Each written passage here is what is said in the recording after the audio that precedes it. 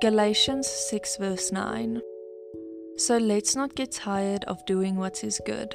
At just the right time, we will reap a harvest of blessing if we don't give up. Isaiah 40 verse 29.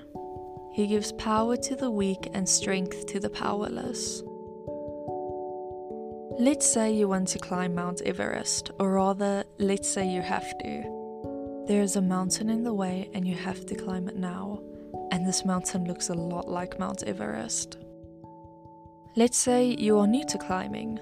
Your first mountain won't be the tallest one in the world because you're not ready for that. So you start off by buying the right equipment, getting in shape, perhaps even practicing by climbing smaller mountains. Once you feel you are strong enough and experienced enough in mountain climbing, only then will you look at Mount Everest differently. I believe God does something similar. Sometimes it is necessary to climb a mountain, and let's be real, it looks a lot like Everest. The good news for you is that God knows what you're ready for and when you're ready for it, so He knows when to give it to you. He knows when you've trained enough on other smaller mountains that also seemed big when you first started climbing them. He teaches us to conquer one mountain at a time, and once we stand on top of them, He knows we are ready for a bigger mountain. The real climb starts in the mind. If you say that you can do it, you will do it. But if you say that you can't do it, then you won't. Either way, you're right, because what you behold is what you become. If you feel you're standing at the foot of an Everest and you have no training, look back on your life. When was the last time you felt this way? When was the last time you were looking at an Everest? Didn't it seem dark and daunting and very impossible then? How small is that mountain you're looking at right now? The bigger the mountain, the longer it's going to take to climb. So don't be too hard on yourself if it feels like the journey is stretching on. Sometimes unforeseen complications occur and the time of the journey has to be extended or a different route has to be taken.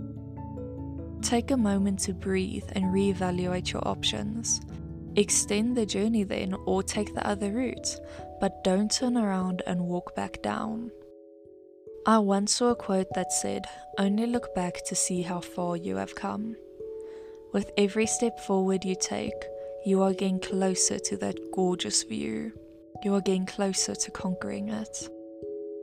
I want to remind you that you are never walking these mountains alone.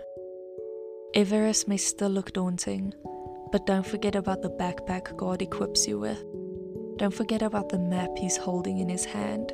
And when you've started but you've grown tired, don't forget about God standing there saying, "Hop on my back, I'll carry you." You and God can conquer this Everest together, just like you two have conquered the previous ones. Keep your focus on your own journey and don't compare your progress to others. They may have started their ascent way before you did, or maybe they're still training for their Everest. Some people climb faster than others. This does not mean that you are not a good climber. Someone may be standing at the top and you're looking at them, wondering when it's going to be your turn to get there. You'll get there when you stop distracting yourself and instead focus on putting one foot in front of the other. Then you can join those people at the top. If you find it hard to look away from them, find inspiration in their climb.